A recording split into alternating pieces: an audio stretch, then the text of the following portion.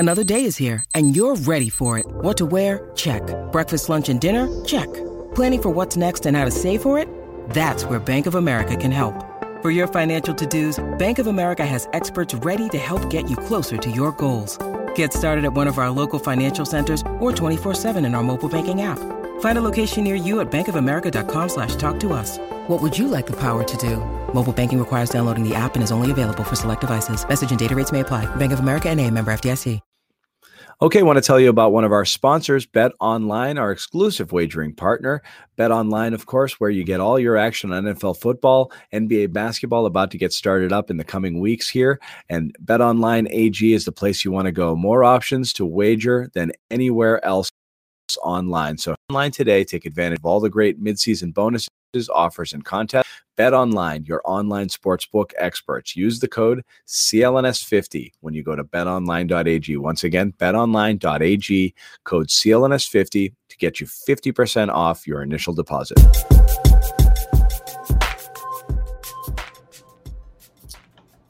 All right, dudes. We did it. We beat the Hawks. Knew they had it in them. Way to go, everybody. I would say I told you, Rob. so, and the whole blowout thing, but I guess that was kind of a blowout. Yeah, it's fair. No free ads, so it was fair. We'll wait for some people to join in here. We'll make sure everything is clicking the right way, and then we'll start talking about stuff. But speaking of clicking the right way, how about them Celtics tonight? How about Celtics? How about Rob Williams, and how about Kemba Walker? Kemba, we're looking at a whole week of good play from him now, so the progress continues. 4 or 5 games for sure. Yeah, but I like the way you put that, John. Him and Rob Williams, like them together, the way they looked against the Hawks. Rob we never seen him put it together quite like that, right? Like, so the Rob Williams experience was so fun tonight. Let's please start with Rob because I plan on it. Yeah, like I said, I'm slow playing it because I want people in the room here. Yeah, I mean, no, it's the usual. Yeah, you start with Rob. Bring up Jalen at the end of the show. John's been starting with Rob. John's been starting with Rob all season. He's been starting with Rob all season. No, but I mean, you go to the thing. Like I said, you go to the thing that was most interesting and remarkable off of this game. And again, I think it was. I think it's hard to argue. It wasn't Rob. No fans. He was so interesting.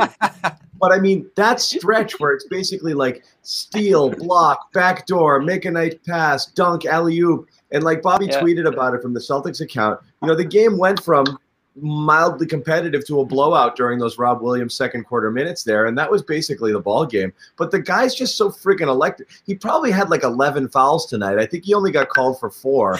So in that second quarter, before he got going on the stretch you just talked about, he wrapped up Capella in like one of the first plays of the second.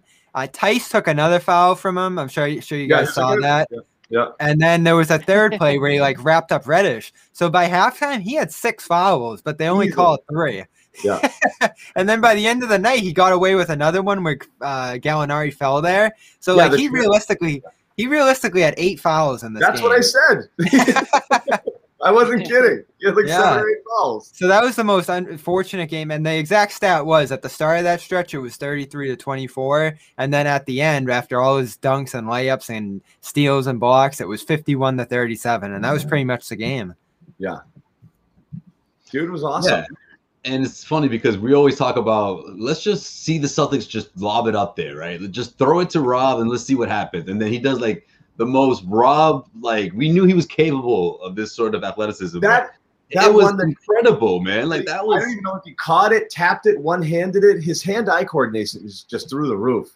Yeah, like that's the kind of play where you're like, wait a minute, like if he's not that, it's not one of those. Okay, if he does this every single night, this will change everything. But like just that open opportunity, if he's able to get more comfortable and get these reps in, man, like that, it just opened my eyes to how explosive this offense could truly be. With Rob in the middle doing what he did. And he was doing everything on both ends. It's like he wouldn't stop. Yeah, somebody tweeted it jokingly, Joe Sway, to your point, was like, I wonder what this offense would look like if they just lobbed it to Rob on every possession, Like it's like legit. And we always joke like that, but like he made it look so smooth. I was like, well, wait a minute. Why don't they do that more often? Like, in all seriousness. You do see the other side, though. The ridiculous goaltending. All the fouls were so, like, absurd. And he easily could have ended up taking himself out of this one and having a bad game. So you do see both sides of the debate here, where there's just an enormous level of upside, but also these, like, just absurd things he does that you just can't do out there that end up getting him pulled from games. And he only had 16 minutes in this one in the end because of all the fouling and mistakes and miscues. He jumped into a couple shooters on the 3-point line. And it's like, you're right, John. There's more good than bad, but the bad is so bad, like just inexcusable stuff.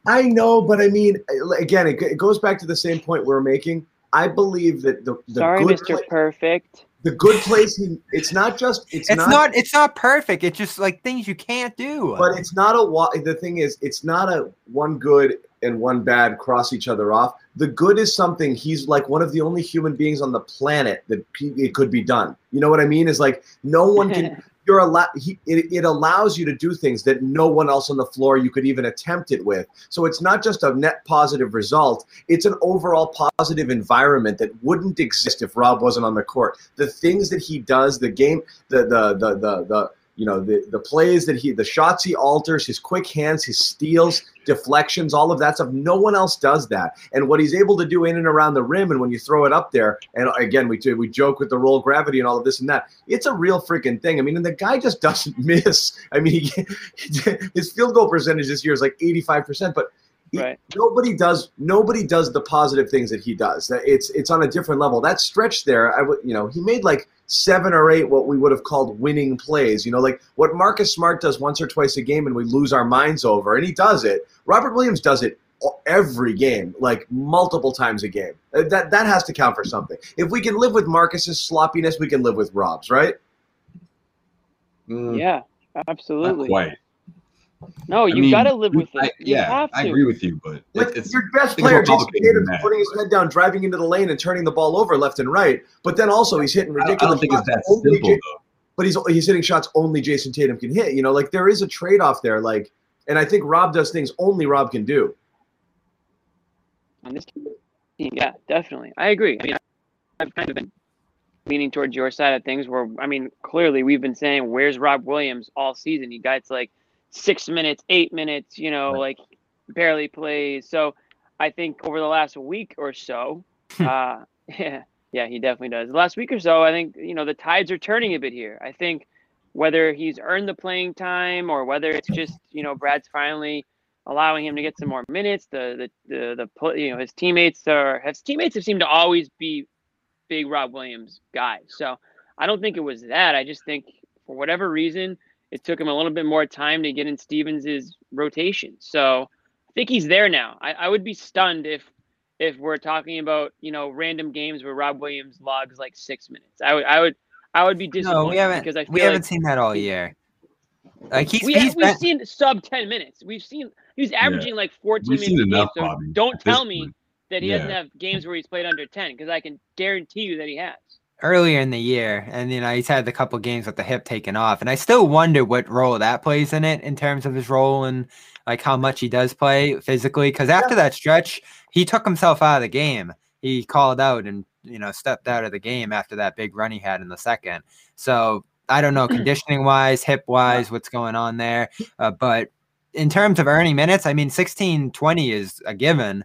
I just don't know if we'll see him cross that plateau or start like we've talked about, because there are still great players playing in front of him too. The other two centers were fantastic tonight as well. Yeah, he might be playing the right amount. It's hard, I mean, on a night like this, when you have Thompson playing a really good game, I mean, and Tice again, the difference with again, Capella went off again, but the difference when you see Tice defensively, he's obviously the best all-around defender of those bigs in there, even if he's going to get beat up by some of the bigger guys. Just his activity there, and obviously he's a more capable defender. He's a more responsible defender than Rob for sure. Makes a difference having him back. When they complement each other like this, it turns out great, and you're like, wow, the bigs were great tonight. It's hard to argue against it. But when you see Thompson have and again, you don't want to overreact to one or the other, but you look at Thompson, 2 games, 3 games, he's kind of like, get this guy off the court. And Rob, I think, is pretty explosive almost every single night. So that's why I'm always lobbying for the Rob minutes.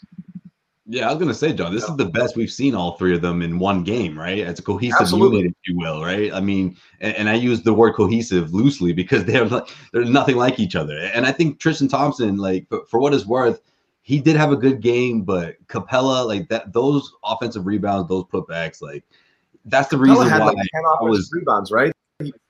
was Yeah, that completely ate them up. yeah, like Capella had I 8 or think 9 Mike, offensive rebounds. I think Mike Gorman even made a joke like he has to be like the best I've seen at this this year because it was it got to a point where you start thinking, well, Tristan Thompson, I mean, that's the first thing I think of when I first started this or when I first heard of the Celtics signing Thompson is that those offensive rebounds, those second chance opportunities, he has to minimize that, especially against teams in the East, whether we're talking the Hawks or whoever it is down there. I mean, besides that, you have Tice with the outside shot. You have Rob Williams getting things done on both ends. And that's why I think those Rob Williams are so valuable, especially whether we're talking with the second unit or you can plug him in with the starters, because that energy on both ends, I just think it's not only contagious, but it puts the Celtics at a level energy wise where they're able to compete better. Like I just hated those stagnant, 5-minute stints where not only the offense is dry, but like the defense, they can't even string together stops. And we've seen that so many times against the Wizards and against the Pistons and against, the teams that the Celtics were essentially just out hustled against. Now, were we concerned about the way it faded in the fourth, though? I mean, to a certain extent, but Trey was, to quote Brad Stevens a couple nights ago, that, that's Trey. He wasn't too disappointed with the defense on Trey. Trey's going to hit those shots, but the Celtics managed to have that padded lead that the Hawks, it was too little too late at that point. So the thing that real quick I'll say about Rob is like the highs are very high and the lows are very low. So it's kind of like the middle of what John sees and what Bobby sees. So like I agree with John in the sense where it's like when Rob's out there, like really, really, really great things could happen. Whereas you're kind of capped with a guy like Tristan, who, he might do what he does. And tonight was a great game. So not a really good example to use, but generally speaking, you kind of know what you're going to get like 8 and 6, right? Or like he's going to grab the rebound and whatever. But like with Rob out there, you feel like, wow, like at any moment, this guy could just come out of nowhere and swat the ball into like the 20th row, or he could go for a nasty dunk. Like there's just a lot more you're capable of doing as a team with him on the floor. So he might play his way off the floor once in a while with a stupid mistake or whatever, bad defensive rotation. But overall, I think you get the pros outweigh the cons, I think, when he's out there. So, well, but Jimmy, to take it one step further than that, though, what I think is I understand the good and the bad of Rob, but what ends up happening is you put in a guy like Tristan because you think he's safer on most nights, and then you end up having to live with a bunch of things that he did. So with Rob, you might have mental breakdowns. With Tristan, sometimes he's just getting physically dominated where guys are just jumping and getting the ball, or he's trying hard. He gets the offensive rebound. He can't do the putback. His percentage on putbacks, I don't know what it is today, but as of like earlier this week, it was 40-something%. I mean, very, very poor on ones that should be automatic buckets. You grab that offensive board, you should be able to put that thing back in, and he's not. So you're living with negative plays from Thompson. You just feel better about it because it seems like he's in the right place. He's just kind of getting beat up like he was with Capella, in a couple of stints over these last couple of games. So that's why I mean is like it's not like he's got a clean sheet when he's out there either. He's been so much better though. No, I think the thing with Rob is I think like a polished big man will really exploit Rob, and with the low post moves and things like that. That's when you'll see Brad too. Yeah, right. I agree. I think that's when you really see. Okay, maybe you get a quick hook more. That's when we start calling for Andre Drummonds. Those games, and you're like, that's when that conversation starts. I mean, all that talk. I mean, Thompson's been better, but still deep defense disappointing. Rob's been better. And you still have a stretch like the fourth tonight where I was a little disappointed with him and then the mistakes we talked about. But Daniel Tice coming back tonight, I thought was the difference. A 7-9, game-saving 5 finishes to close the fourth. His defense was phenomenal in that first quarter where they were shutting down the paint. The double big lineup worked. And a great connection with Thompson now. He plays off Kemba well. He plays off Tatum well. He gets some running in transition with good rebounds. Like this, he's been so underrated this year. And I've called him a top 5 player on this team. And, we can talk all we want about Rob and getting more minutes, but there is no way around Tice playing 30 minutes every game. Like, it's just a shoo-in because he's so good. His chemistry is so great with the starters. He can fit so many different roles. I mean, come on. Like, this game was way more about Tice than Rob, if we're being serious. We are being serious. Yeah, I don't know if that's the case. I think it is 100%. I don't see that at all. I thought. Oh, come on! Did you guys turn? I think you guys turned off the game after the third quarter, started setting up your computers, and just came up and talked about the first 3 quarters because Rob was a disaster in the fourth. I absolutely think writing off a lot of what happened in the fourth is perfectly fine. Well, they would have lost if it wasn't for that Tice stretch to close it. I don't think they would have lost. That's fine. That's been an ongoing concern, Bobby. Like bridging the gap to that fourth quarter. And yeah, obviously you don't want to see this happen on the reg, but I mean, you take those 3 quarters from Robert Williams and you say, wow, like that's to get you to the fourth or to at least bridge the gap between the second unit and bringing back the starters. I think he looked pretty damn good out there. No, I'm not knocking Rob's game, but I'm saying Tice just doesn't get enough credit. We go crazy about Rob every night, but Tice has built such a consistency to his game that he deserves a ton of credit coming back tonight. And I feel like leading the win. Rob was +1, Tice was +20 in this one. Now you like plus minus because you don't like it all the time. Well, I think that just showed you what happened in the fourth because Rob got nailed in the beginning stretch and Tice closed it down. Fourth quarter was a mess. I just think the expectations are completely different when we're talking about those 2 centers. And for Robert Williams, I mean, granted, Tice, obviously, he was missed in the starting lineup, right? But at the same time, when we see this from Robert Williams, it just offers that glimmer of hope that you diehard Rob Williams fans out there have been just hoping to see him play 20 minutes a night or at least be used more often. I mean, I think this opens that window, or at least it's been open, but now it's continuing to get bigger and bigger for him right now. All these opportunities. Well, fortunately for Rob, Tice took that foul in the second, or none of that would have happened.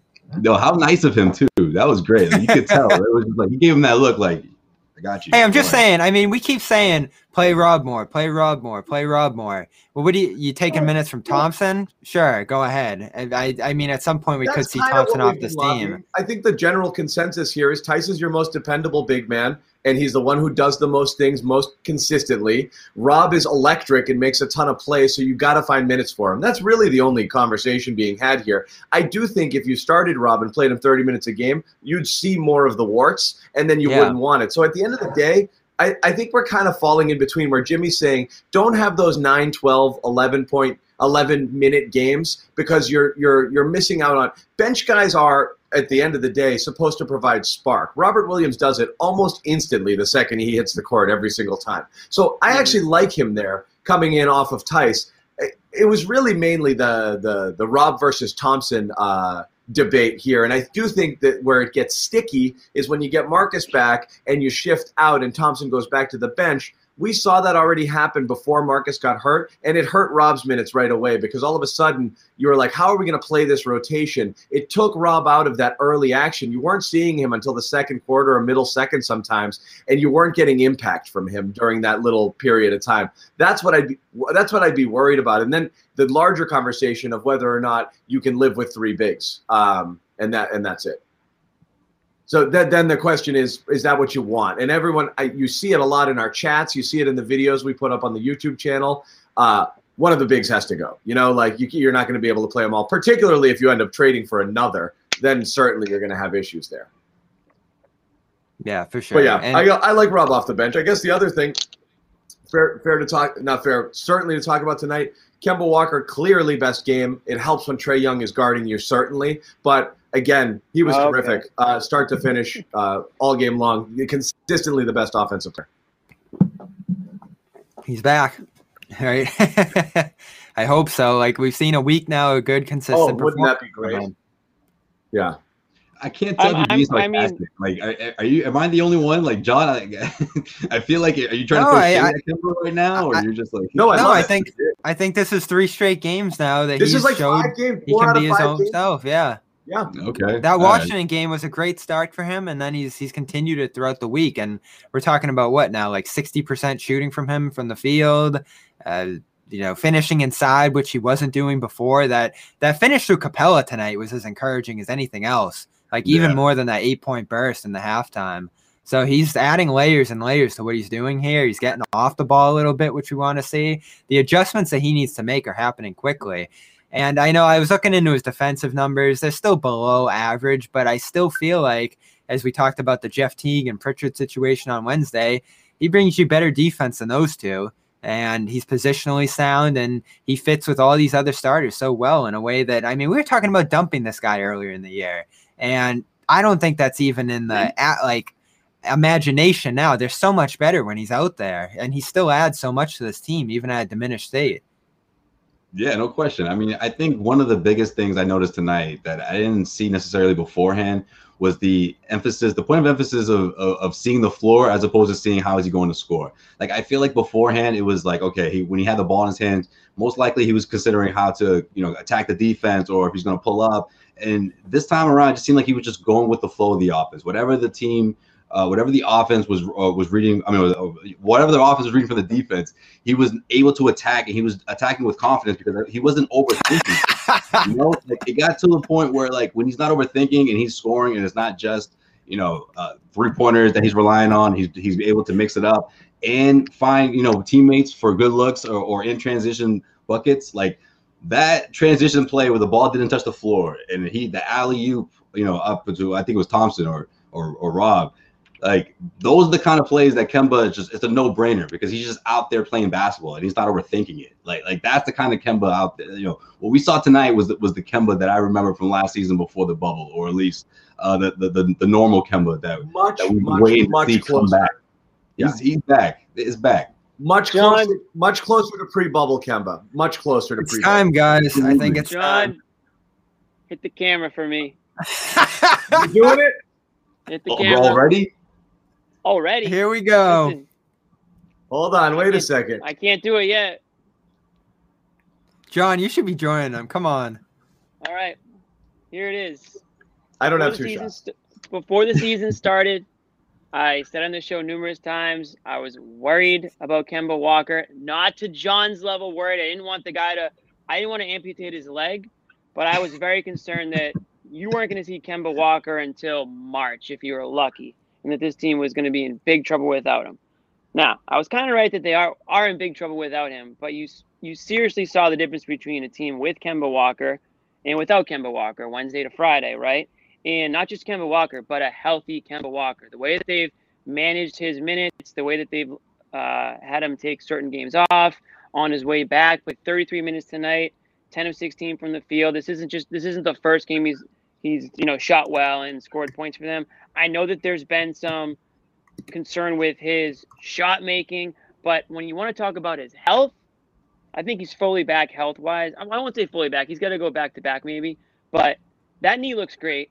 He looks good, and I was wrong because I assumed way, way worse for the pain tolerance and what he was gonna look like coming back from the injury. He looks like Kemba Walker, and tonight he played like Kemba Walker. So that's my apology, Cam. First one of the year, probably the only one of the year, so don't get used to it. You know Jeff what? Teague. All right. Teague in there. Not bad. I like it. That wasn't bad. I like it. That was earnest. That was honest. There was no buts in there. Clean apology. You would never get clean that apology. from me. And you know what I also said? I said I would be happy to be wrong. I said I would be happy to. This is the apology that I'm happy to have.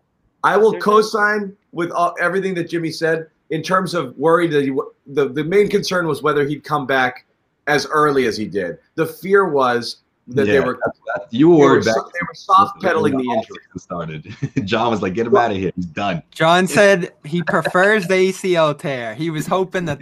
Yeah, he did say that. It was a clean. I'll stand by that. I will not apologize for that. It's better if it's a clean. People in the comments.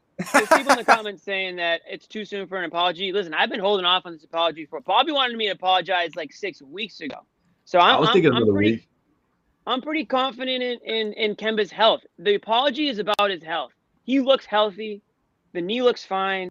I have no reason to believe that he's injured or playing hurt right now. So that's what the apology is for. I'm not saying he's never going to have a bad game. That could still happen. Hell, they could trade him next week. But for what I was wrong about was his health. I think he's healthy. Yeah, John, you can't. John, when you're ready, you'll get your own. You'll get your own camera, dude.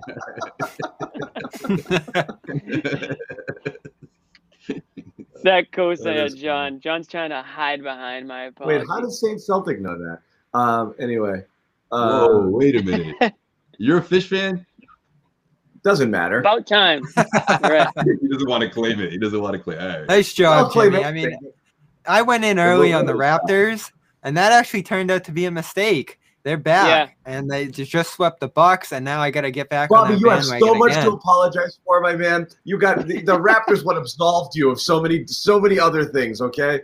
So we'll get there eventually. We'd have to have a whole I came very close on Thompson.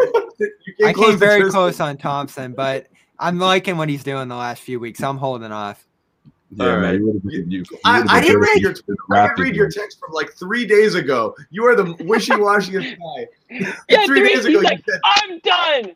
That's it. I'll way out, guys. Bring in Vucevic. I'm done. I have it. It's in my phone 2 days ago.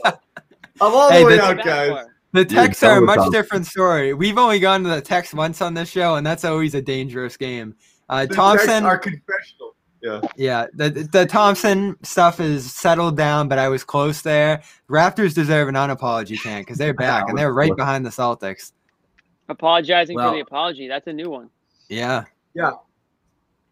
Tristan, Jimmy, I will say I'll clarify a little on your apology. I'm not even going to do it because everyone's going to light it up. I'm not going to do it. No, go ahead. You're John. good. You can't do that. There's still 6-8. There's still 6-8 with Kemba. Okay. It's about the health. It's more. It doesn't matter. It's about the trend.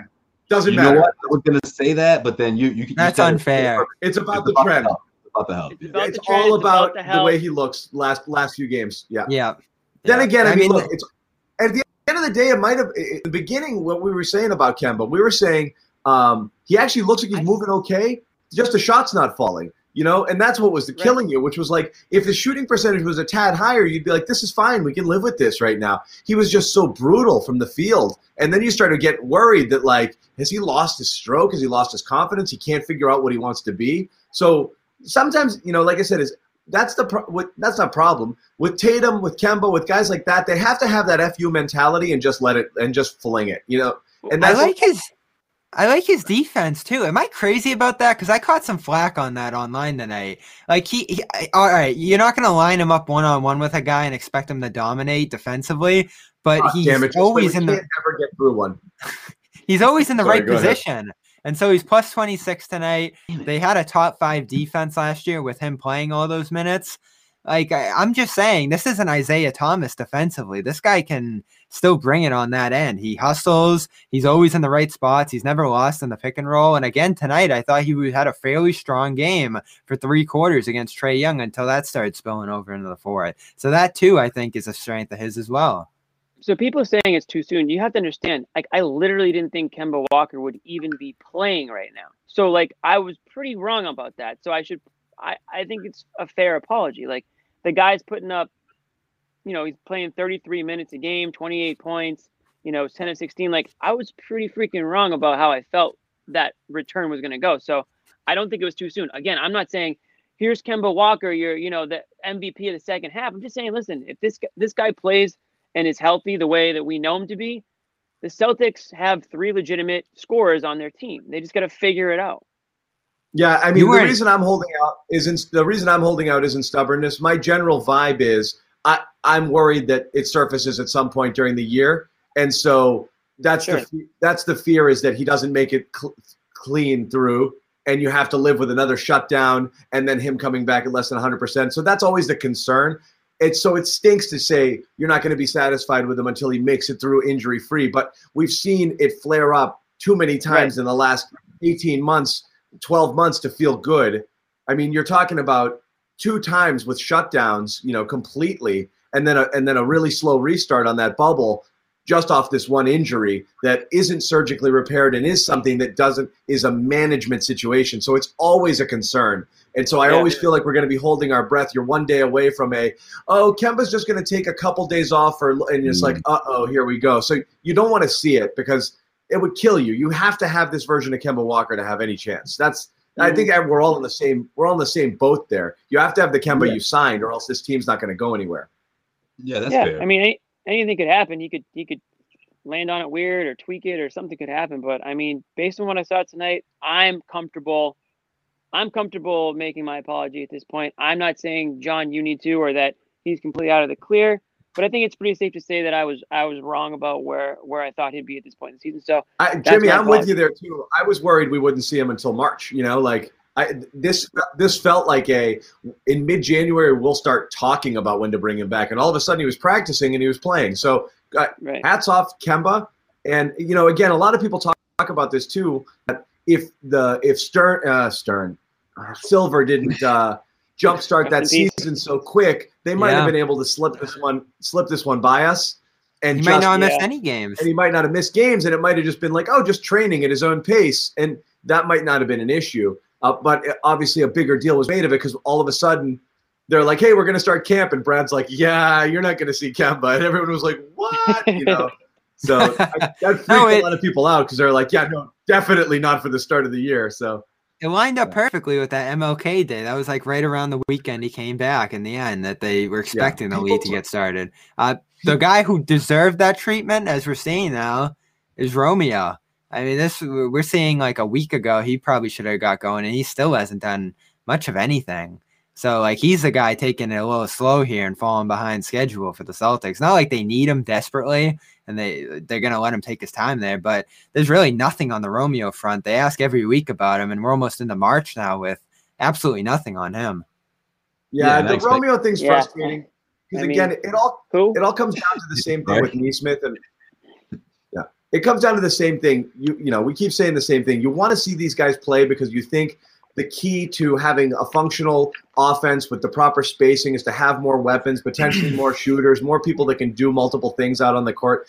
Romeo might not be that guy because I don't know what he's going to be like as a shooter, but that's definitely why we want to keep seeing Nesmith out there. What do you guys think after 4 or 5 snapshots now? Like, the Nesmith thing is interesting to me. He's obviously, at this point, a rotation player. So, like, all of the stuff we were begging to see, which was let him learn on the fly and just put him out there, it's kind of happening. And he's definitely earning his minutes with the hustle. He had a bunch of, again, same thing, the chase down tonight, and a lot of hustle plays, a lot of deflections, active hands on defense. He's freaking totally lost on offense, man. I mean, he's really scared. I mean, he's scared to dribble. He doesn't know really what to do. His instincts are still really lacking. I'm willing, but you still want to see him play through it. But I am surprised, like, how little like a basketball player he looks on the offensive end of the floor. Like, Bobby, you watched some of him in college. Was he just a catch and shoot guy? Did he do more things? We've seen him drive a couple times, but like, what do we want to see ultimately? No, I think this is something we're starting to see with him that we want more of, is that screen around Williams for his only make tonight into the 3-point at the top of the arc. Which rhythm plays. Right, exactly. Yeah, you don't want just like boom, fire off the catch, like corner threes. That's your role. He's more of a movement, even off the dribble kind of shooter. You know, one dribble around the screen, that kind of stuff. Like drawn plays, activity. Duncan Robinson, remember all the stuff he did for the Heat last year? That's what you wanted to see mimicked a little bit with Nesmith. So that seems to be the dream, right? Duncan Robinson would be the. It's a similar player. Historically good 3-point shooter. Yeah, that would be the good. No, the usage, the kind of usage, not Semi Ojeleye or like how they're using Semi Ojeleye is exactly how they shouldn't use Nesmith. They're completely different kind of shooters. Yeah, you want him coming off of screens. You want him. We mentioned that. We actually talked about this exact same thing on draft night. We were talking about Bay, though. But once the Celtics eventually did draft Nesmith, we talked about how he's not that kind of scorer who can really put the ball on the floor and, you know, sort of dribble through defenders. He's more of that kind of Redick-ish or even like a Buddy Hield almost, the way he can come off the screen. Mm-hmm. But they don't do that. You're right. Like, we had the one after timeout play where he got his only bucket. Then, again, he's just standing in the corner. Yeah. But that's what you want, John. You want him to be able to knock that down when Brad. I don't want him standing in the corner. The play is for you coming out of a timeout like that. No, but they have to get him coming off screens a little bit, right, Josue? Yeah, that's true. I mean, I just he's still getting comfortable out there, and Brad's continuing to, you know, remind people of that because I think just like you, John, they're noticing he's a little shaky out there on offense, but He's getting his reps in, and he's getting those looks. I think that's what's most important. And defensively, if he can keep up, that's what's going to keep him on the floor, and that's exactly what he's doing. Yeah, I don't think they're at the. Oh, go ahead. Sorry. No, it was real quick. I just don't really think they're at the point where they're really concerned about getting him, putting him through plays, getting him shots, things like that. I think they want him out there, open up the court for the Jays, for Kemba, and if he can get open, great, take the shot, have that confidence to take the shot. But I mean, to expect him to be running around like Rip Hamilton or Ray Allen right now at his career, little much. I'm just happy to see him getting some playing time, and I think the comfortability will come. John, you made a good comparison, I thought, in our chat to Avery Bradley and just like the timidness out there. And obviously two different players. Avery Bradley was, known for his defense coming in the league, whereas this guy is the complete opposite, but similar in the sense where they're just kind of sitting back and watching and sort of letting the ball. I don't want the ball in my hands. Right. Please Yeah. take it and then run away. Bradley did that. You know who that was last 2 year? years, but they were also asking Bradley to run the point. He would get over half court, first person he'd see, and he'd have this protective dribble, give it to him, and then run away. Right. Yeah. Yeah, you know who that reminded me of last year? Langford, Romeo. Remind me of a young. Yeah, same exact The rookie thing, man. I mean, these guys, the guys played it almost as much as we have this season, and then you get thrown out in an NBA game. You see them knock down like 2 or 3 in a row from the side, those side jumpers, those mid-range jumpers. You're like, oh, wait a minute, let's see more of that. Like, that's what opened up Avery Bradley's offense in the beginning. Oh, and the backdoor cuts. Romeo did the exact same thing. Open backdoor cuts. Bradley was the king cut, dude. And I guess the one thing you'll feel good about these guys, again, Neesmith is certainly playing hard on defense. He did have that one play where he got dusted early, just trying to defend somebody top of the key. I forget who it was, and he got blown by. He's still a little bit sloppy and reachy at times, but he's working hard. I mean, he's really working hard. And we saw Romeo playing really good defense last year in the bubble. So that makes you feel better about their minutes if and when Romeo ever friggin' reattaches his hand. It's such a weird situation, too, with some of these young guys. He's going to come back with a robotic hand. I know. I'm ready to play. I'm ready. Put me in, coach. Never misses a shot. It's just totally like, it's math. It's just an equation. The ball always goes in. That's what you would expect after a layoff like this for a wrist surgery. He got the surgery in the bubble. It was September. It's taken a long time. You know how, like, you always, like, in baseball happens, like, a player will have surgery and the report will be like, he underwent successful surgery. Like, somehow this was unsuccessful. Like, you're just waiting for, like, the report to come out where it was an unsuccessful surgery on Romeo Langford. His wrist is no longer a part of his body. And, like, that's it's worse. It's way worse. Yeah. Radio silence there. Last thing, though, like... Has anyone asked about him? Sorry to cut you off. I mean, every week. There's nothing new. It's just... literally nothing. Okay. Yeah. Interesting. He's shooting before games. That's about it. So he's shooting with his foot. He's learning to shoot with his feet. Yeah. I don't know. He's just drop kicking the ball. There's this weird thing. So we always talk about with the Celtics, like how empowered the starters are, like Smart, Brown, what he's been able to do on the ball now. When it comes to these younger players and the bench guys, there isn't that same level of empowerment. The way we talked about Rob. Unless you're Pritchard, and then you do whatever you want. Shemi Ojeleye didn't play the same way he did out of college. And now Neesmith, it's a little bit of a different, more limited role here. And maybe it is because these guys don't adapt as well or aren't fit for those roles at the next level.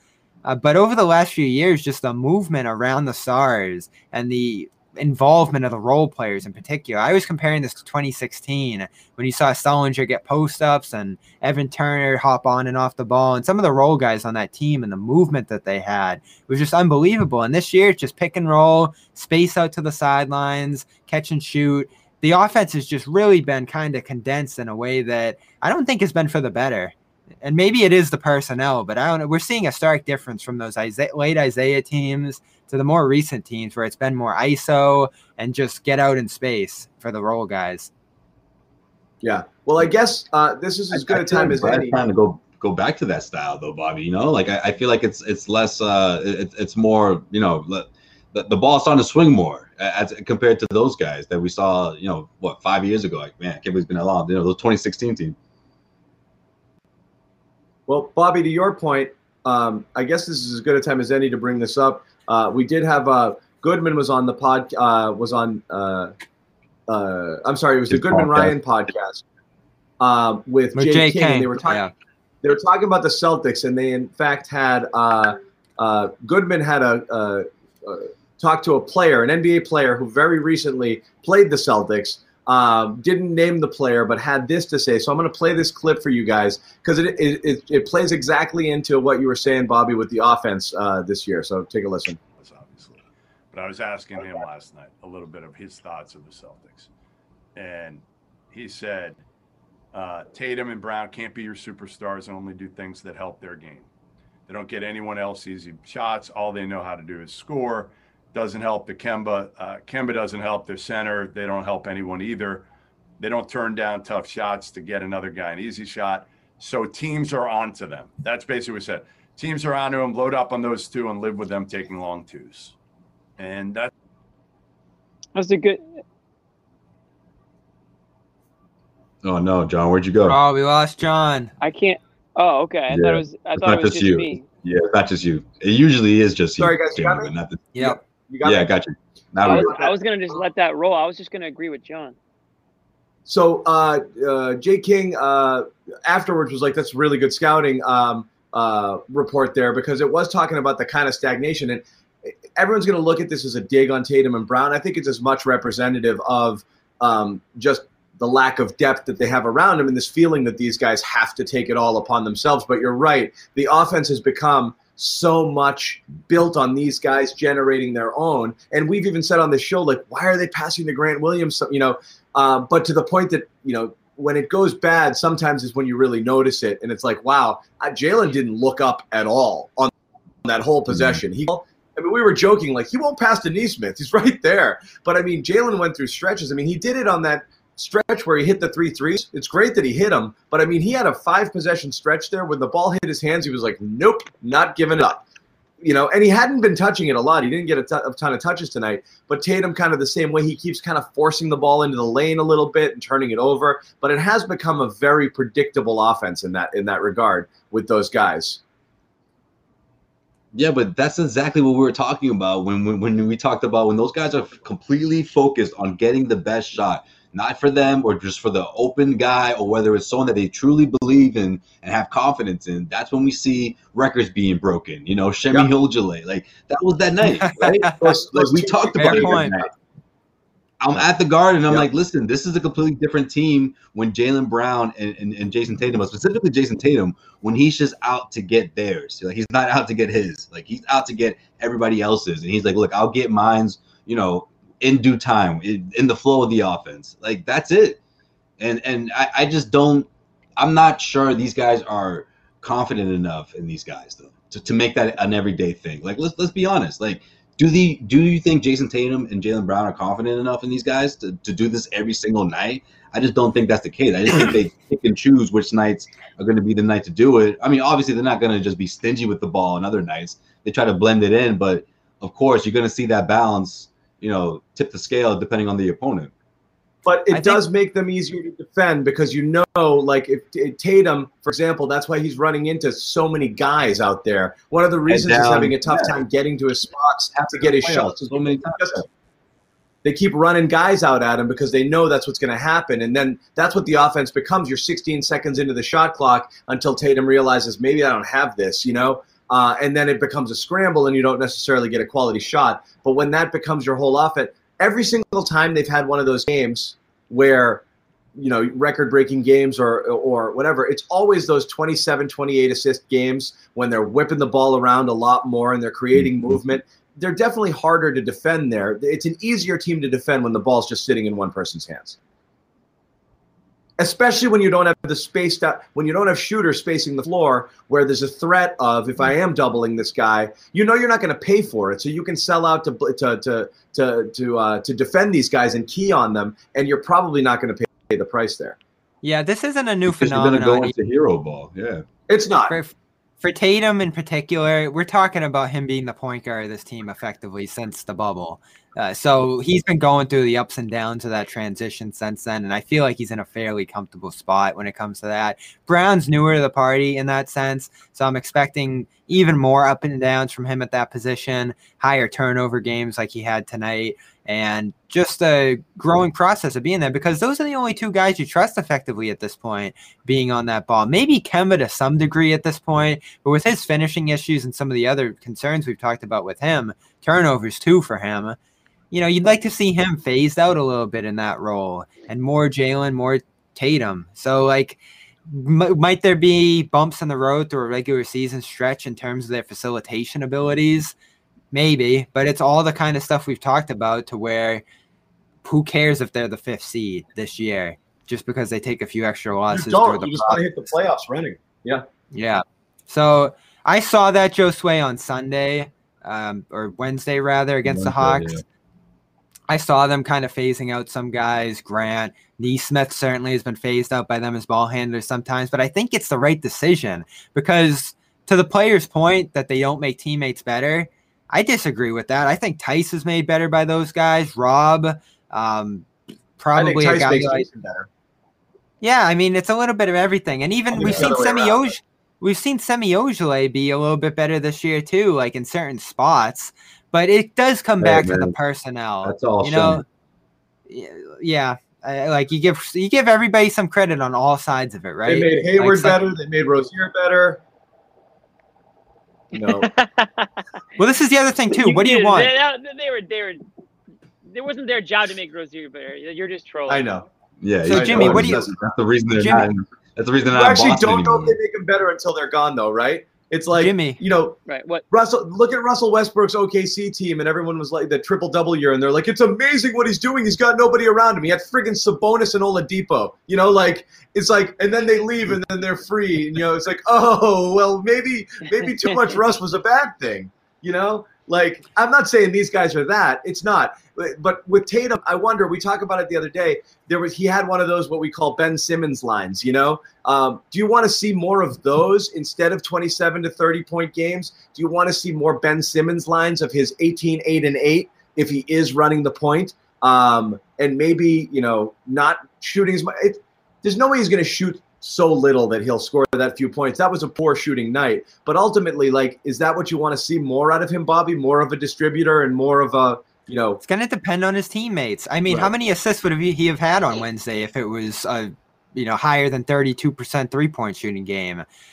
Probably closer to 10 instead of what he ended up having. So, I don't think this is on Jason in particular as a facilitator. I think he's awesome. You see the hook passes he makes, the vision he has, the pick and roll he runs. I gripe about his turnovers sometimes, 6 again tonight. That's what he has to clean up. But I don't think, this notion that he's just ball hogging and going straight head down to the rim is the truth. I think he's making a concerted effort to dish the ball around a little bit. Yeah. So he's burying his head and he's just going towards the lane, and those turnovers are absolutely forcing his way into the lane. Almost all of those. So we gotta pick what we want here, because in 2018 he got phased out by the equal opportunity offense down the stretch of the East Finals, and it was mania in Boston because they couldn't force the ball to him and have him take every shot. Now, when you get into situations like the Detroit loss earlier this year, where they're peppering the ball around to Grant and Smart and letting anybody take the big, great shots late, wide open shots at that, that's a problem too. So, there can be problems with both styles here. I don't know, Jimmy. What do you prefer? Tatum on the ball shooting every single time, or an equal opportunity offense like we saw in 16, 17, 18 even?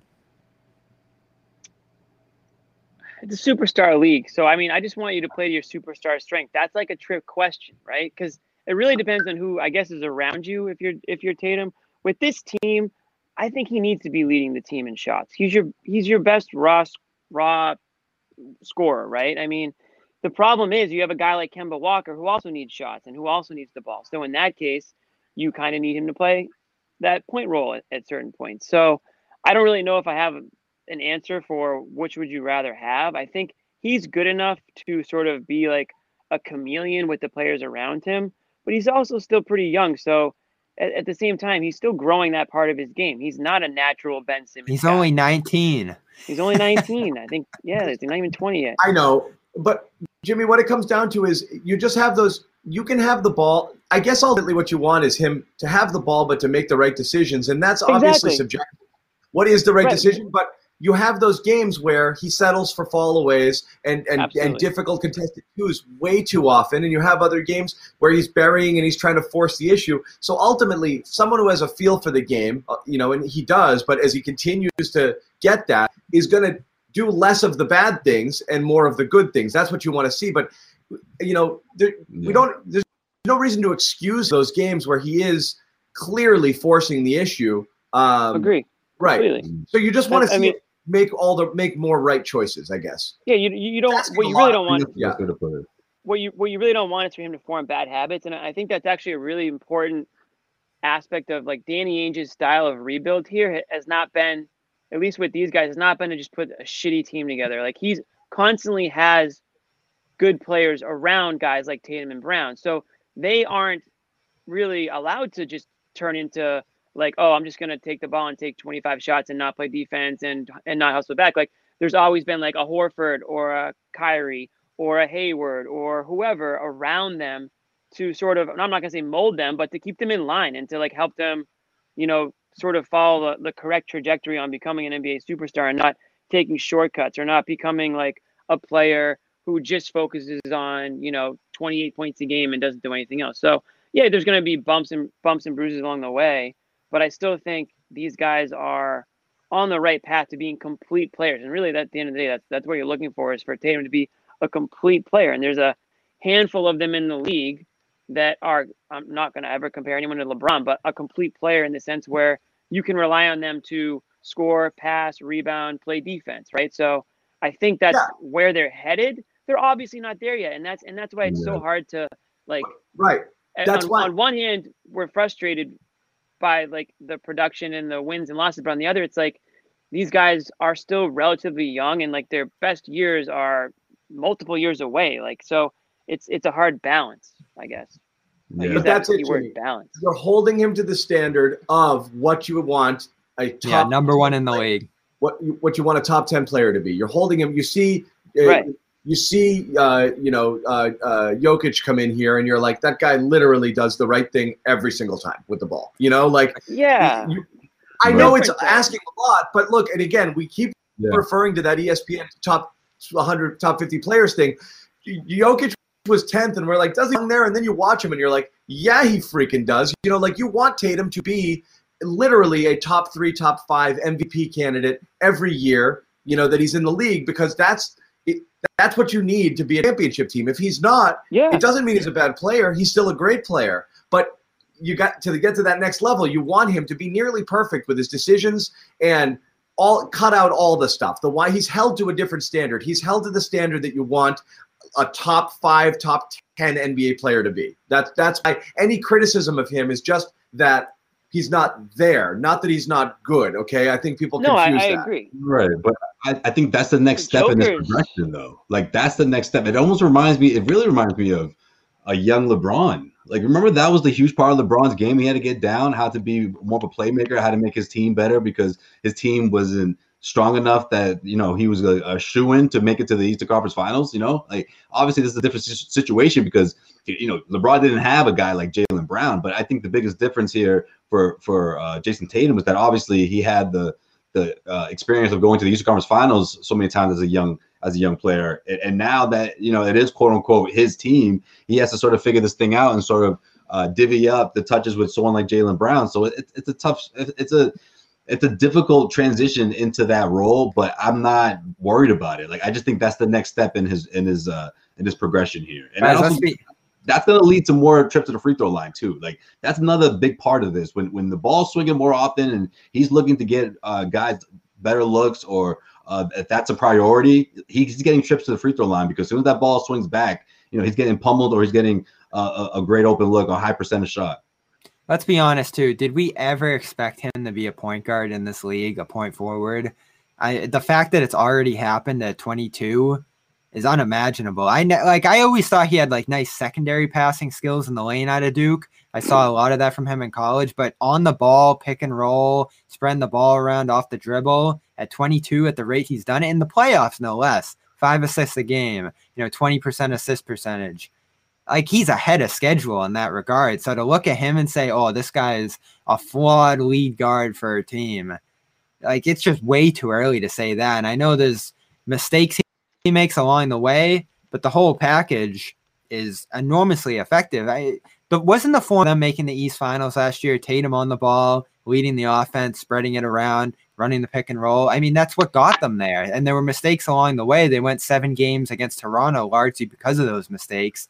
But it was still him in the end that got it done. Mm-hmm. Leave it to John, man. He's like finds the one player that's like an absolute savage in the Joker, and trashes Tatum. I mean, look, because he's not Jokic.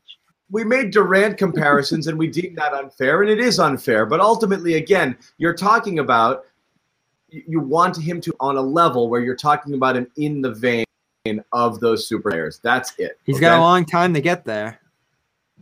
Yeah, Yes and no. I mean, you don't want. I get what John getting at, though. Wouldn't it be great for it to happen now? Like heading into the second half of the season.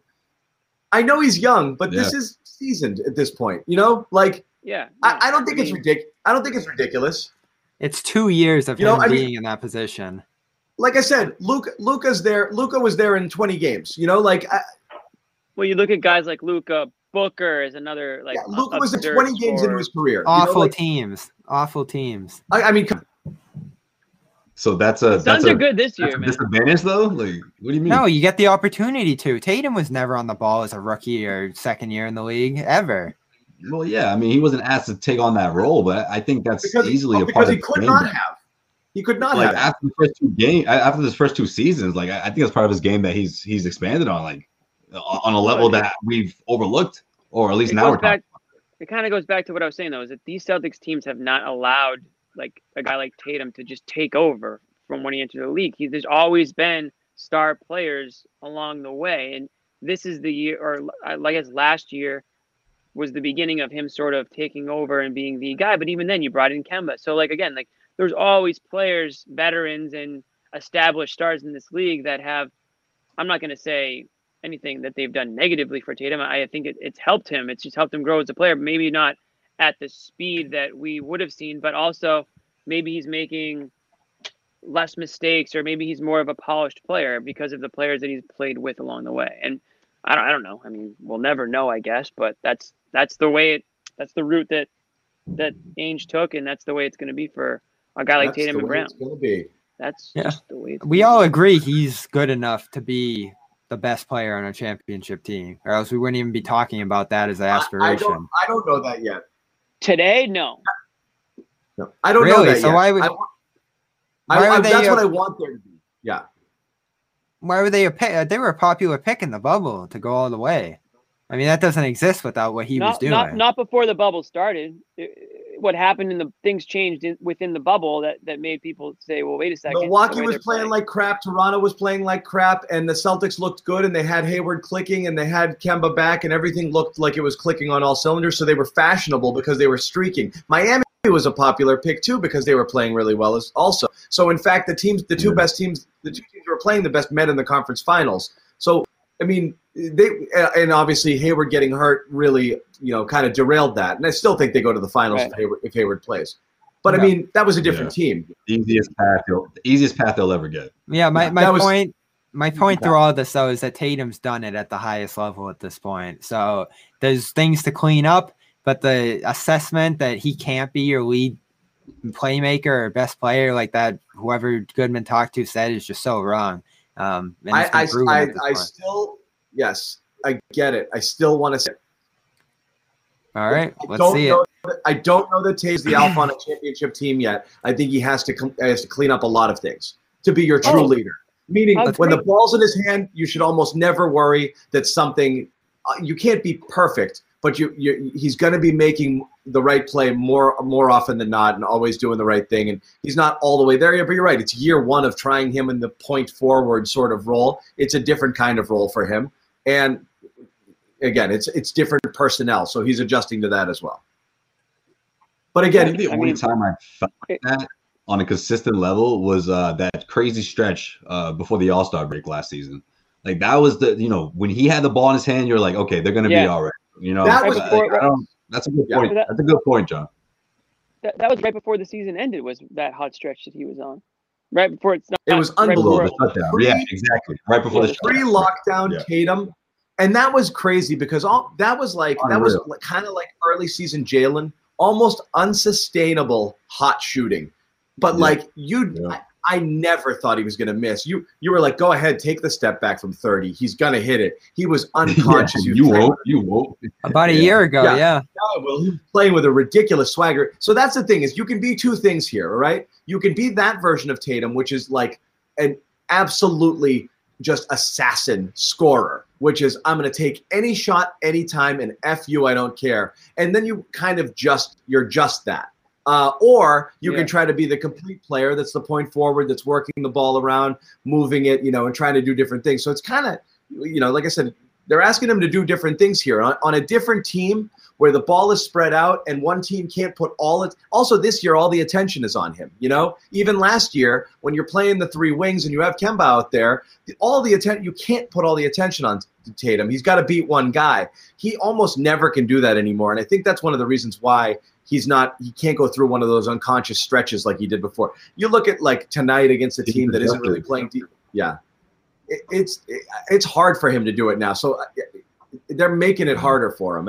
And I think that and that's why we're not going to do a whole trade thing tonight, but you need better teammates for him. You need better teammates. Get better around him. Guys that can play make off of him. And clearly we want to see less of that from Kemba. So what kind of guys could he get in here that could help in that regard? Better wings to knock down shots around him. Make guys stay home on the perimeter instead of clogging the lane. Even a better big man possibly. We've talked about Vucevic, who had 30 tonight. Well, let's talk about this guy. Big V. We liked Collins. We liked Collins 48 hours ago. Yeah, was he unsubscribed to Collins. That was bad. Remember one thing he did tonight? No, but I remember Miles Turner still leads the league in blocks. Celtics trade for him. That's what's up. Shout out to Miles Turner. I said no, I don't remember. I forgot Collins. I forgot he was out there tonight, but I did remember. They mentioned the stat. What was it? Actually, it was TNT last night. Who leads the league in blocks? Miles Turner still leading the league, still doing his thing. Well, that's going to be, speaking of apology camp, that's going to be Bobby's apology camp at the end of the year. Well, they're playing the Pacers next week. We'll leave that for then because I don't want to get in that, but I still have a whole explanation for, why that wasn't the move. Oh, I'm sure you do. I'm sure you do. And we'll let you explain away, bud. We will. Oh, yeah. That's a teaser for next week. Getting back to Collins, though, it's funny. Obviously, we're not watching Hawks games regularly, and when you see or hear about a guy like Collins and rumors constantly, and it'd be such a great guy for the Celtics to get, and then he puts together like one of the worst performances probably of his season. No, it just makes you wonder, like, okay, well, what was all this hype that we were hearing about, or how frustrating is this guy to see? Yeah, exactly. Inconsistency. I don't know. Yeah. This is the problem, and again, our man here, who's here every single game, we appreciate it. It's the money. It is. It's the money. He's a nice. This is exactly the comment, and this is what we said the other night. He's a nice player, but holy wow, this is why Atlanta. This is why Atlanta's like, who wants this guy? Because they're not going to pay him. They're hoping somebody else bites and they get something here because they don't want to max this guy out. It's a bit of a red flag, right? When a team is willing to just trade a guy that they could have first, dibs on, right? I mean, got to be a reason, at least somewhat for that. I mean, I don't know if it's the defense. Simple, yeah, his defense has been a massive mark on him throughout his career, and that team's been a disaster of a defensive unit. I know John was high on them coming in this year, but they can't figure out that end of the floor. And Clint Capella hasn't helped all that much. He's been more of an offensive force for them. So Collins, I mean, last year, I remember when the Hawks and Celtics would play, this guy is like 6'9", skinny. They'd have him at center out there against, much bigger players who were able to dominate him on that side of the floor. And again, tonight, the Hawks were really bad on that end. So that's the mark that scares people off on him. But he's 23. There's upside. The offense has been proven. Even if he had a bad night tonight, you still look at his stats on the season. They're fantastic. He had 20 on Wednesday.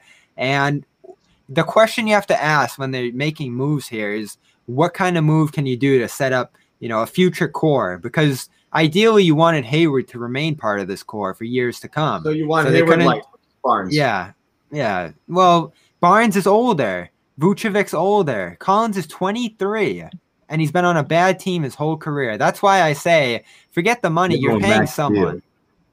Who cares about the money? I mean, throw the tax in the trash. Let's go. I mean, Wick, you get to take a break from it this year. Who cares? It's no matter what they put in there. Vucevic, we all like Vucevic. That's going to be tax, big money for the next couple of years. People are talking about Al Horford now. That's going to thrust you into the tax, big money for years to come. Whatever they do to upgrade is going to make this team extremely expensive. So why not spend on a young player who has growth potential? I don't care about the tax if you got the players in your roster that you want. Don't care. What are the alternatives to Collins? We can talk Turner. We can do that forever. Maybe that was the right move with that money, and it was certainly cheaper than Collins would be at this point. We would have liked Hayward back, but those things are all in the past. So what's available now? What's in front of them? I think Collins is probably the best option there. Now, I'm not thumbing my nose at Vucevic either, because he is going off in a way this year that is just undeniable. I don't know. We're back where we are. This will sort itself out. We can't do the TPE talk every single show because the story doesn't change a ton. But we know what the team needs. I think internally the fixes. First of all, you need internal fixes, which means you need health. You need to figure out your identity. You need to play defense every single night. It'd be nice to know what you have in some of the players that you're still trying to work in here. So you want to see, Neesmith continue to evolve, Romeo to finally get on the court, and figuring out, how it's all going to work when you have all of your players out there. Like that, the core here is going to drive it. I don't think who they use the TPE on. The TPE is going to help bolster things ultimately, but this team either pulls it together or you're looking at a, first or second round exit. I mean, Danny said it the other day. They're not, they're not a championship team right now. So doesn't mean they can't start playing like one, but you got to see more from these guys. And it's possible. We've seen them at their best play a brand of basketball that I think could compete with almost any team out there. You just have to do that. That's it. It's the consistency factor. And it's again, we're not going to sit here and pretend that like they haven't had their fair share of injuries this year. They have, whether it's COVID or whether it's Smart, Pritchard, Brown, whoever, Kemba, obviously. I really want to see this team fully healthy and then get a good judgment of what they actually have there. I don't know if that's going to happen, but hopefully they can get a few of those games together before the playoffs start so you can get an idea, or really before the trade deadline so you can try to get a better sense of where do they really need to improve on, assuming that they're healthy. And I know we talk about bigs, we talk about wings, and I'm sure those are the two main priorities.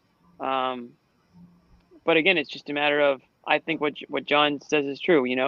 You have to fix internally what's been going on with this team because the talent is there much more than we've seen, to the point where they should not just be one game over 500 type team. We all know that. Yeah. Right. And I think the course, the lessons of the course of the regular season and all that stuff and the in and outs of all that, I just think at the end it's which team's going to be tougher mentally, I mean, yeah, sure. The 76ers, they had injuries last season, right? So of course the Celtics, it wasn't the most challenging series. You look they at dominate them every playoff series though. The Sixers have always been. Yeah, but that was the year they were supposed to do it, right? Like that was the year. They got Al. They gave Al a bag of cash, and right. Ben Simmons wasn't healthy, but that was supposed to be the year. So you pass them, you get to the Bucks, or excuse me, you get to the Bucks.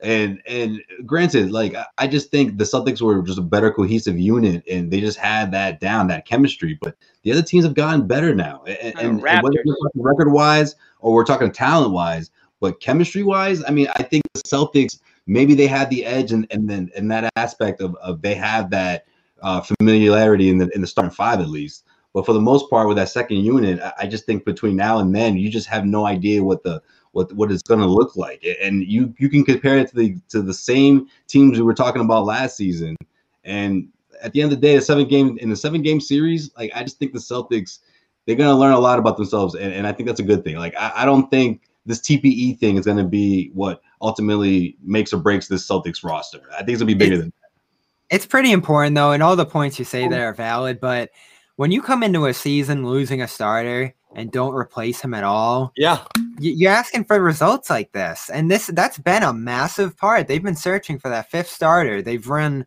I think, 16 different starting lineups this year. This is again. Everyone this is why we keep going back to the I mean, not based off of Turner's performance only this year, but why it was worth getting almost anybody in here, even if they were 50 to 60% of what you were losing versus nothing. And the nothing was the killer, And again, so again, the trade, Danny was looking at that signing, that Jeff T signing, like, 14 a night. He's a lock, guys. Don't worry about it. Like, whatever it was, and again, whatever it was, it basically comes down to the trade comes down to Thompson and the TPE versus what you could have gotten at that time, and so we'll see. He might pull a rabbit out of his hat with that TPE, but it's going to cost you a few more things. But yeah, you're right. What Bobby said, you left with nothing. You keep losing. You've lost how many assets for nothing? We see every night. But I mean, everywhere you've lost Kyrie, Horford, even Rozier, and now Hayward for nothing, really. And obviously hurt him until now, though, right, John? Like those other ones didn't really hurt him to the point where you were like, oh, this team's in trouble. He was able to slip on around. Yeah, because you're like, we still got these guys. We still got these guys. They all piled up on each other. Kemba Walker fell on his lap, that. Yeah. And Tice was playing as well as Horford for a fraction of the money. So we go. It felt okay, Yeah, you got that, Bobby. That's true. Yeah, that's what we're looking for on this show. But I mean, that felt okay there. And then Kemba supplemented Kyrie. So you're right. You got away with that. Terry, there wasn't space for him here anyway, so you were fine with it. But that Hayward was, I really think, obviously the tipping point loss. And how many Celtics fans were just kicking him out the door? I hope they're thinking about that now. Bobby, like I said, I thought he was worth the 30, and I'm going to keep saying it. I would have overpaid, and I don't care. I think you were better overpaying and having him than risking not. If it was even up and it was, I'll stay here 30 or go there for 30, absolutely they should have paid him. People viewed him as getting in the way of the Jays, but he was actually gluing everything together. Looking back on it, he was the ultimate glue guy with his passing and ability to score on and off the ball. Yeah. He was awesome here. His defense, it was less than people wanted in terms of injuries, which I get the frustration where that came from. But in terms of what Hayward was on the court, it was undeniable the kind of impact he had. And they really succeeded in the playoffs in spite of that. It wasn't, oh, we're better without Hayward. It was, wow, they really rallied and played much better without him because they were still missing a lot there. But, now they got to make the best of it. They're missing a big piece. And Joe Sway brings up the rest of the East. Another reason I look at this and say not all of this can be internal is because the rest of that East really is so good. Philly, Embiid drops 50 tonight. The Bucks, I know they've been streaky, but they still scare me. And the Nets last night just clean up the Lakers like nothing. Kyrie and Harden, perfect chemistry. Who are they? Who are the Nets? I don't know who they are. I don't get it. You don't know. I think they're going to win the championship. I really do. No, don't do that, Bob. Don't go back. Bob. Really? Chip. You said James Harden went Bobby, there. don't show your age. I know you're hanging out with older people, but it's the chip. You can say chip. It's okay. Go ahead, Bobby. No, I mean, I was so wrong about the 22-0 with them that I said to start the year. I thought they were going to be Warriors level dominant. I was so wrong about ... the story of Bobby's season. No, but I still think they're going to win it all. I mean, that level of talent is just... Don't go back on this, man. Don't do it. Who do you guys have winning it all? Lakers. Yeah. Listen. The Nets. It's Lakers or Nets. The Nets are legit. The Nets are legit. I mean, it's not going to be easy to beat them, but I'm not betting against LeBron until somebody gives me a reason to. So. I'm banking something happens with the Nets health-wise, which you can't predict. That's messed up. The demon of bad health, John. No, I'm only saying. No, John. It's fair. Look, sometimes tearing ACLs is a good thing. No, what I'm saying, what I'm saying is just Kyrie. I mean, at the end of the day, Kyrie's missed massive chunks of time over time. Harden's What still. about Anthony Davis? Harden's still He's out a month now. Yeah, he's out too. Harden's not in shape still, and it's Achilles. Yeah, and Durant, still scares me, even though he's been unfreaking believable. I mean, you want to do apology cam here? Me saying Durant's going to be 70% of the player might be the absolute one I'll do here because, again, just do it. Don't talk about it. Do it. Medically, you did say that. Medically speaking, no one comes back from Achilles at that age and is the same guy, and he is unfreaking believable right now. So, but see, something about the best of 7 series, seeing the same team over and over again. I don't know, man. I don't know if I'm going to say this team's going to implode, but I just think it's going to be tough for Kyrie sometimes to get through that. I don't know, man. I just think Kyrie hasn't been the same since he hasn't been the same in playoff games and playoff series since leaving LeBron. Dr. John. But no, the Nets are going to be that. The Nets are going to be that team that they can get a buyout guy on top of who they already have. They're going to shore up their roster. They're deep. Like they're going to be the team to beat out of the East. And I think we all want. Listen, we all want the Celtics in there, but I think if we can't beat them, like Lakers Nets would be one hell of a NBA. Last night was pretty good, even though they were both shorthanded. That was an enjoyable game. Yeah, that's worries you. The Lakers, the inevitable right now, okay? You guys know what the inevitable is, right? Another chapter in Celtics-Laker rivalry. I want the inevitable now, but Celtics got a lot. Oh, that'd be a blast. That'd be a blast. I would be stunned at this point if the Celtics made it to the NBA Finals. Last year was such a great opportunity for that. I hope we don't look back on last year as a massive missed opportunity, whether because of how they slipped up in these finals. Well, they would have got smoked by the Lakers anyways. So no, but you could also look at it like John did and say if Hayward was healthy there, that team had a real shot. And it just stinks the way things piled up in the end there. No, I don't think they had a shot, but to be honest, but I just Jason Tatum, Jaylen Brown, NBA Finals. They smoked the Lakers that December in the Garden though. Like I still keep thinking about that. Then they gave them a run for their money when you guys were out there. Like they played that team really well when they were healthy. Yeah, but who's gonna take care of Anthony Davis? Like I just think Anthony Davis postseason is the best player in the league. Effing real. Like it was insane. Tice would have given him a run. Rob Williams. Davis is the best. Tyson like the fourth best. They couldn't even contain Bam Adebayo. Like that's Anthony Davis is what ×2, maybe not ×2, but you know what I'm saying. Like he's another level. Yeah, nobody can contain him. That's the thing is like there's no reason to say we don't have a guy who can stop Embiid. I don't think nobody on the planet does. That guy doesn't exist. I don't think you can compare what happened in the regular season between the Celtics and the Lakers, which is literally like months before the postseason because of the stoppage. Because there was just the Lakers were a completely different team. Like even from the beginning of the bubble compared to the playoffs, they changed. They transformed to the team they needed to be, the championship team they needed to be. Like remember when the bubble first started, people were worried about the Lakers. They're like, "Oh, this team might be." Me and you were like, "Yeah, it's the Lakers." And John, I know for a fact did not believe in the Lakers last year. Clippers, yeah. Oh, that Clippers collapse was mind blowing. I don't know how that happened. Although there were signs of it round 1 when they almost lost to Dallas. I love it though. Doc Rivers exists because he's the type of guy who can handle superstar players. And then the death of the LA Clippers ended up being that he gave the superstar players too much superstar treatment. Give me a freaking break. That was ridiculous. That was totally on the players. Paul George just died. Totally on the players. They just folded it up. That was disgraceful. Paul George was so awful. But it goes back to what we were saying. Yeah. It goes back to what we were saying. Like sometimes the coach is the first one to go. You're not going to trade all your players away. It might not be the coach's fault, but if the players tune them out for whatever reason, change needs to be made. It doesn't mean Doc can't coach. Clearly he can. I mean, he's doing his thing in Philly, and he's been perfect for that team. So that's the big difference between Philly this year. That irked me. That irked me a little bit too, John. I was excusing him. Like he went out there to be the guy who could deal with these types of guys, and then they friggin' it always only works until it doesn't. It was like Francona in his last years with the Red Sox. Having a player's coach is great until all of a sudden you lose complete control of everybody, and then it's like, oh, there was no discipline here. People were doing whatever they wanted. There was resentment and infighting. So your coach is ripping shots with the players in the back. After a loss. Yeah. That irks me too, though, because Like, bring me the freaking fried chicken.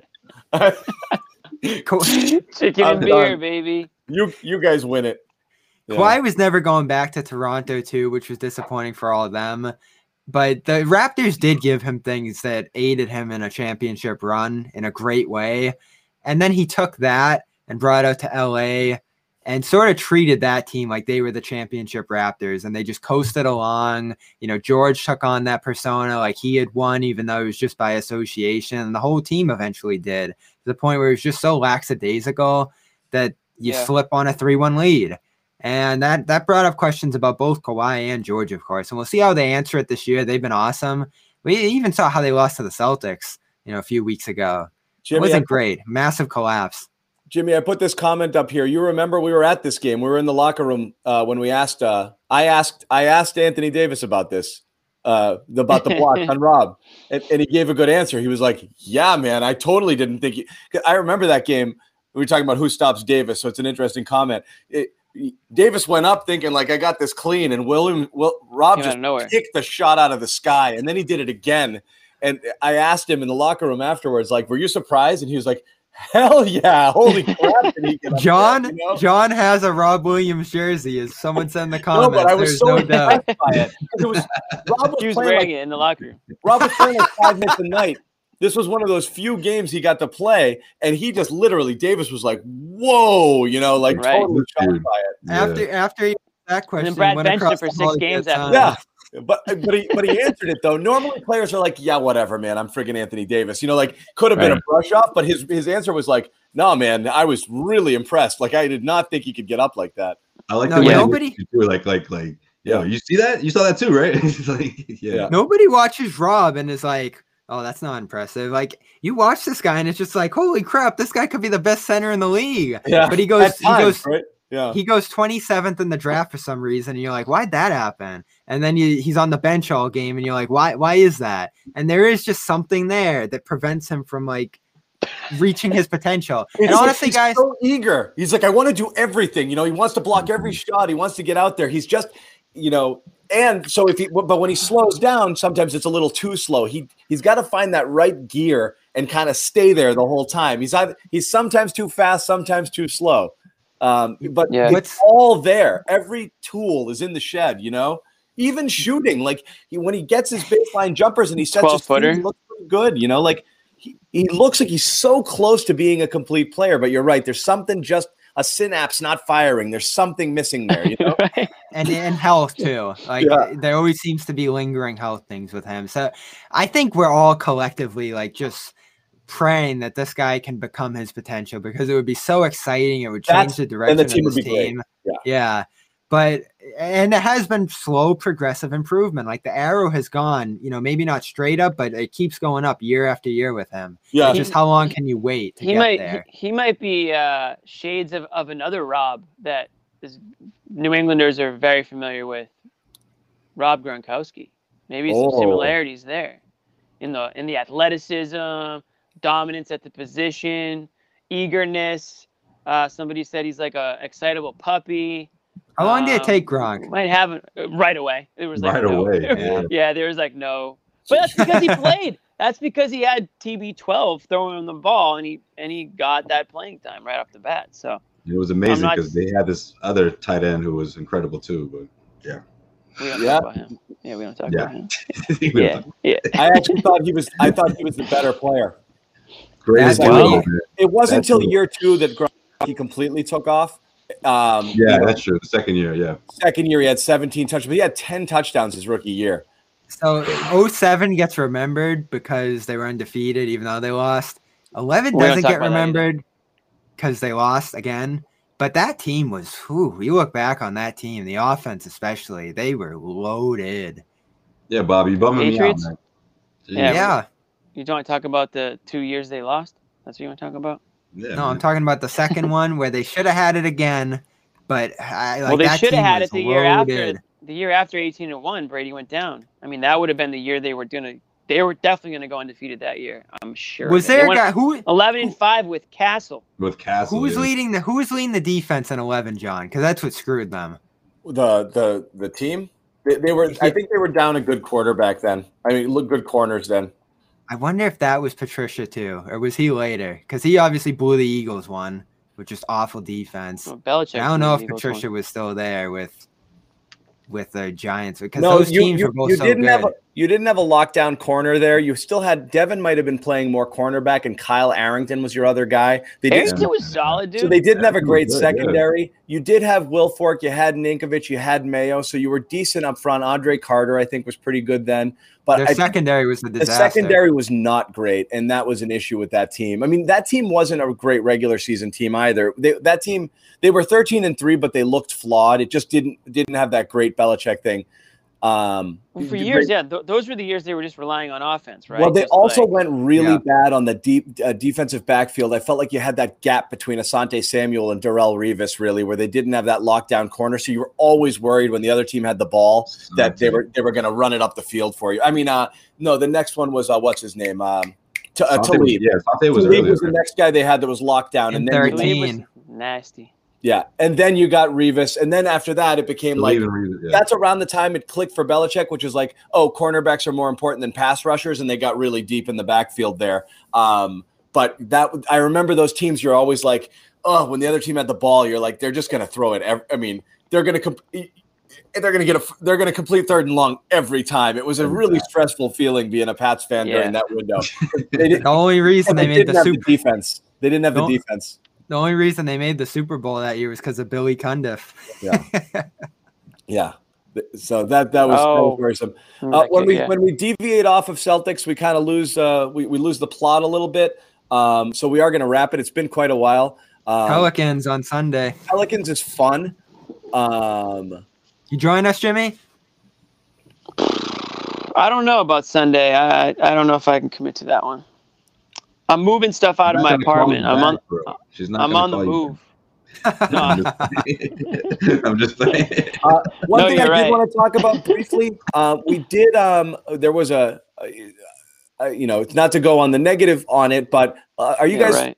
No, we have seen. We still want him to play all the time, but Pritchard's been ice friggin' cold.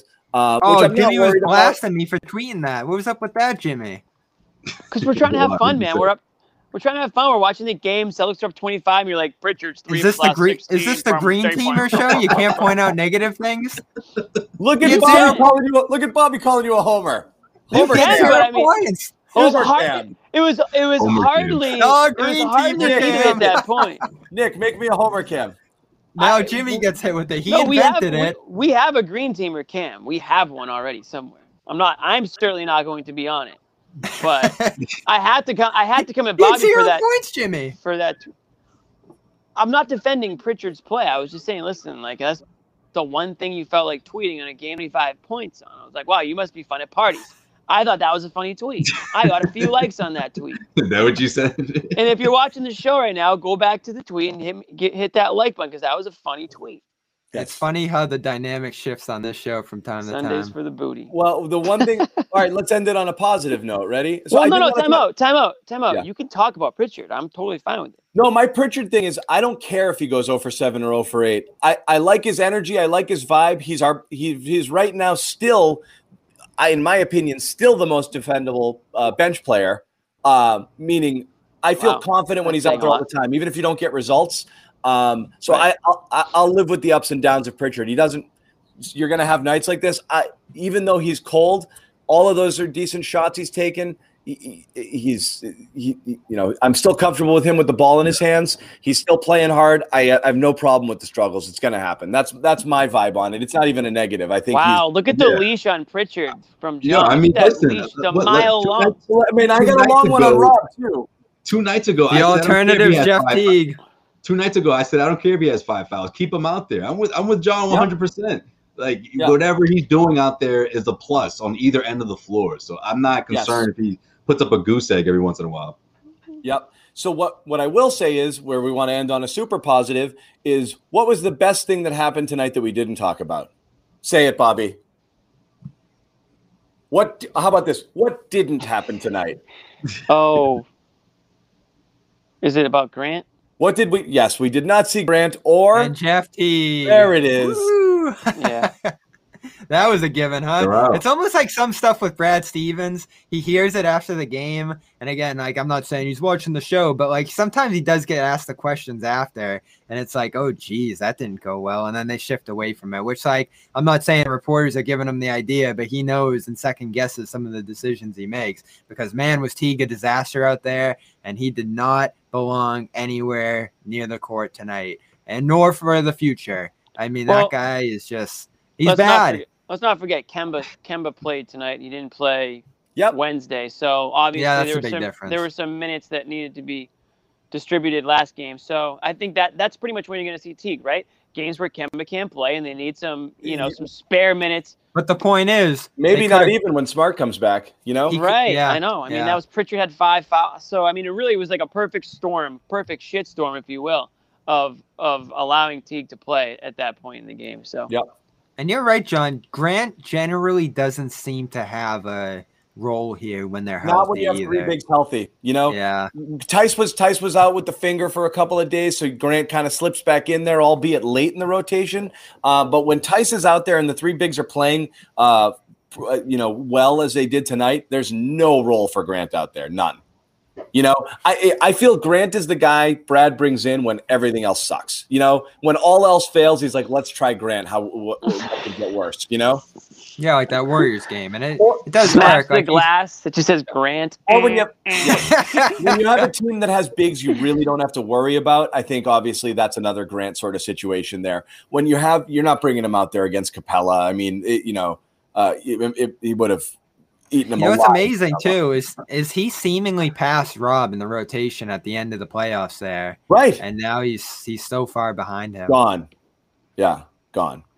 So again, all the Teague haters, the amount of disproportionate hatred on a guy who plays 4 minutes a game. Because it's low-hanging fruit. It's low-hanging fruit. It's like, oh, I know. Let's just hate on Teague because that's easy to do. It's like, come on. You guys are better than that. Give the guy a little break here. But everyone was happy for it. So, yay, Jeff Teague did not play. Everyone can chill out.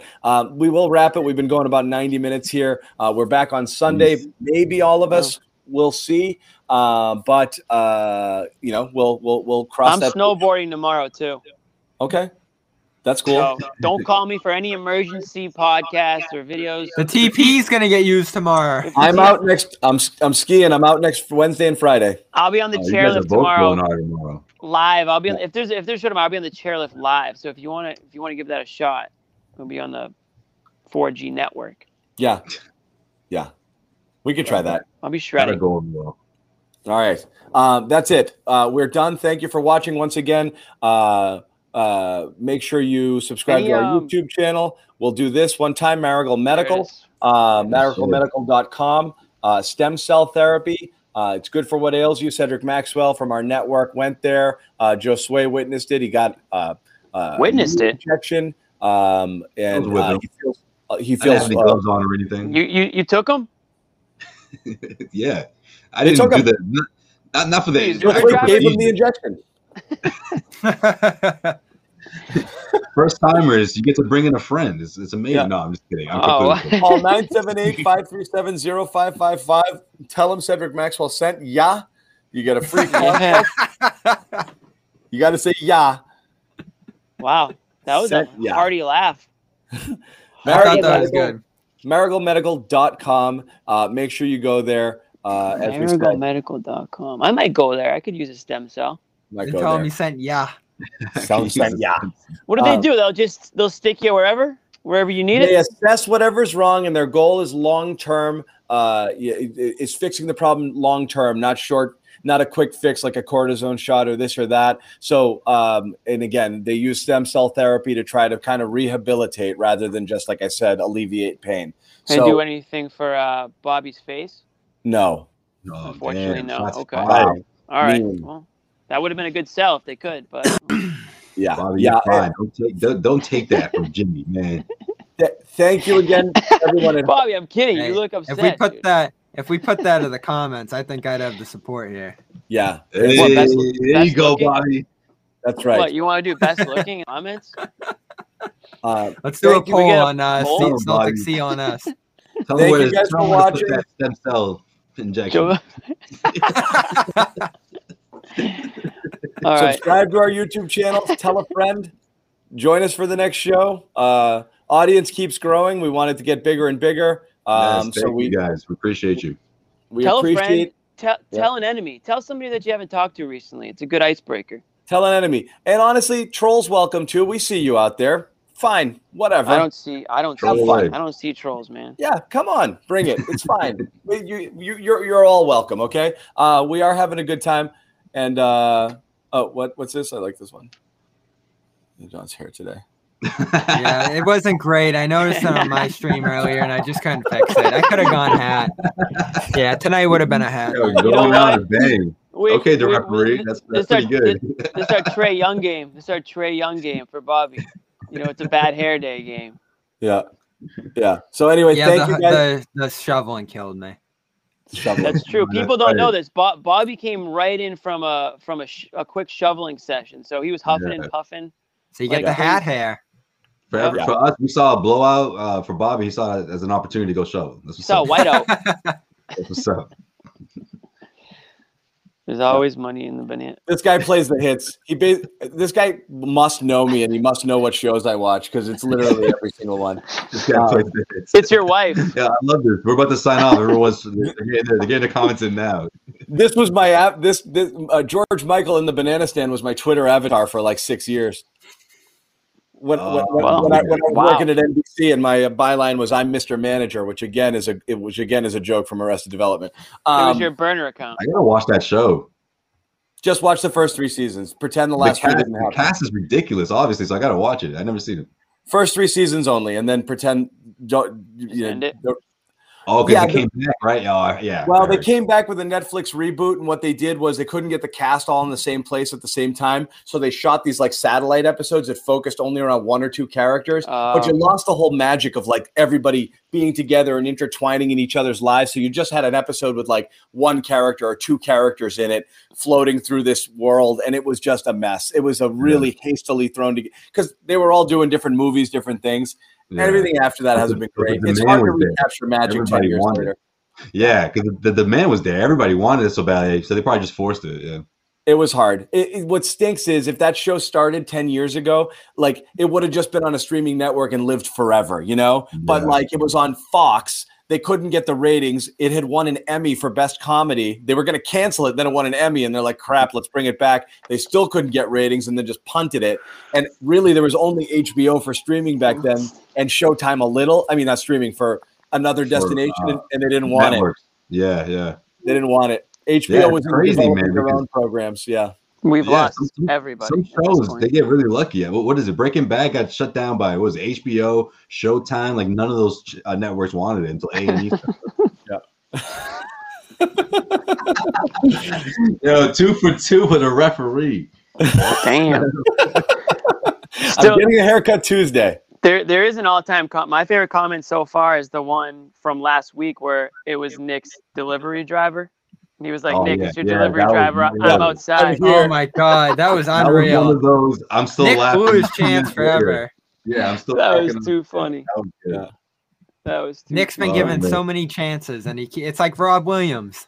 You're right.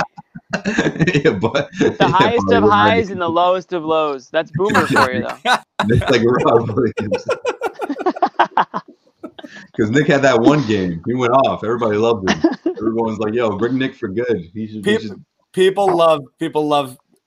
Again, they claim they don't like it, but they love the entertainment value of Nick's shows. So I think you'll see Nick next week. But again, we're gonna wrap it because we're into silly land here.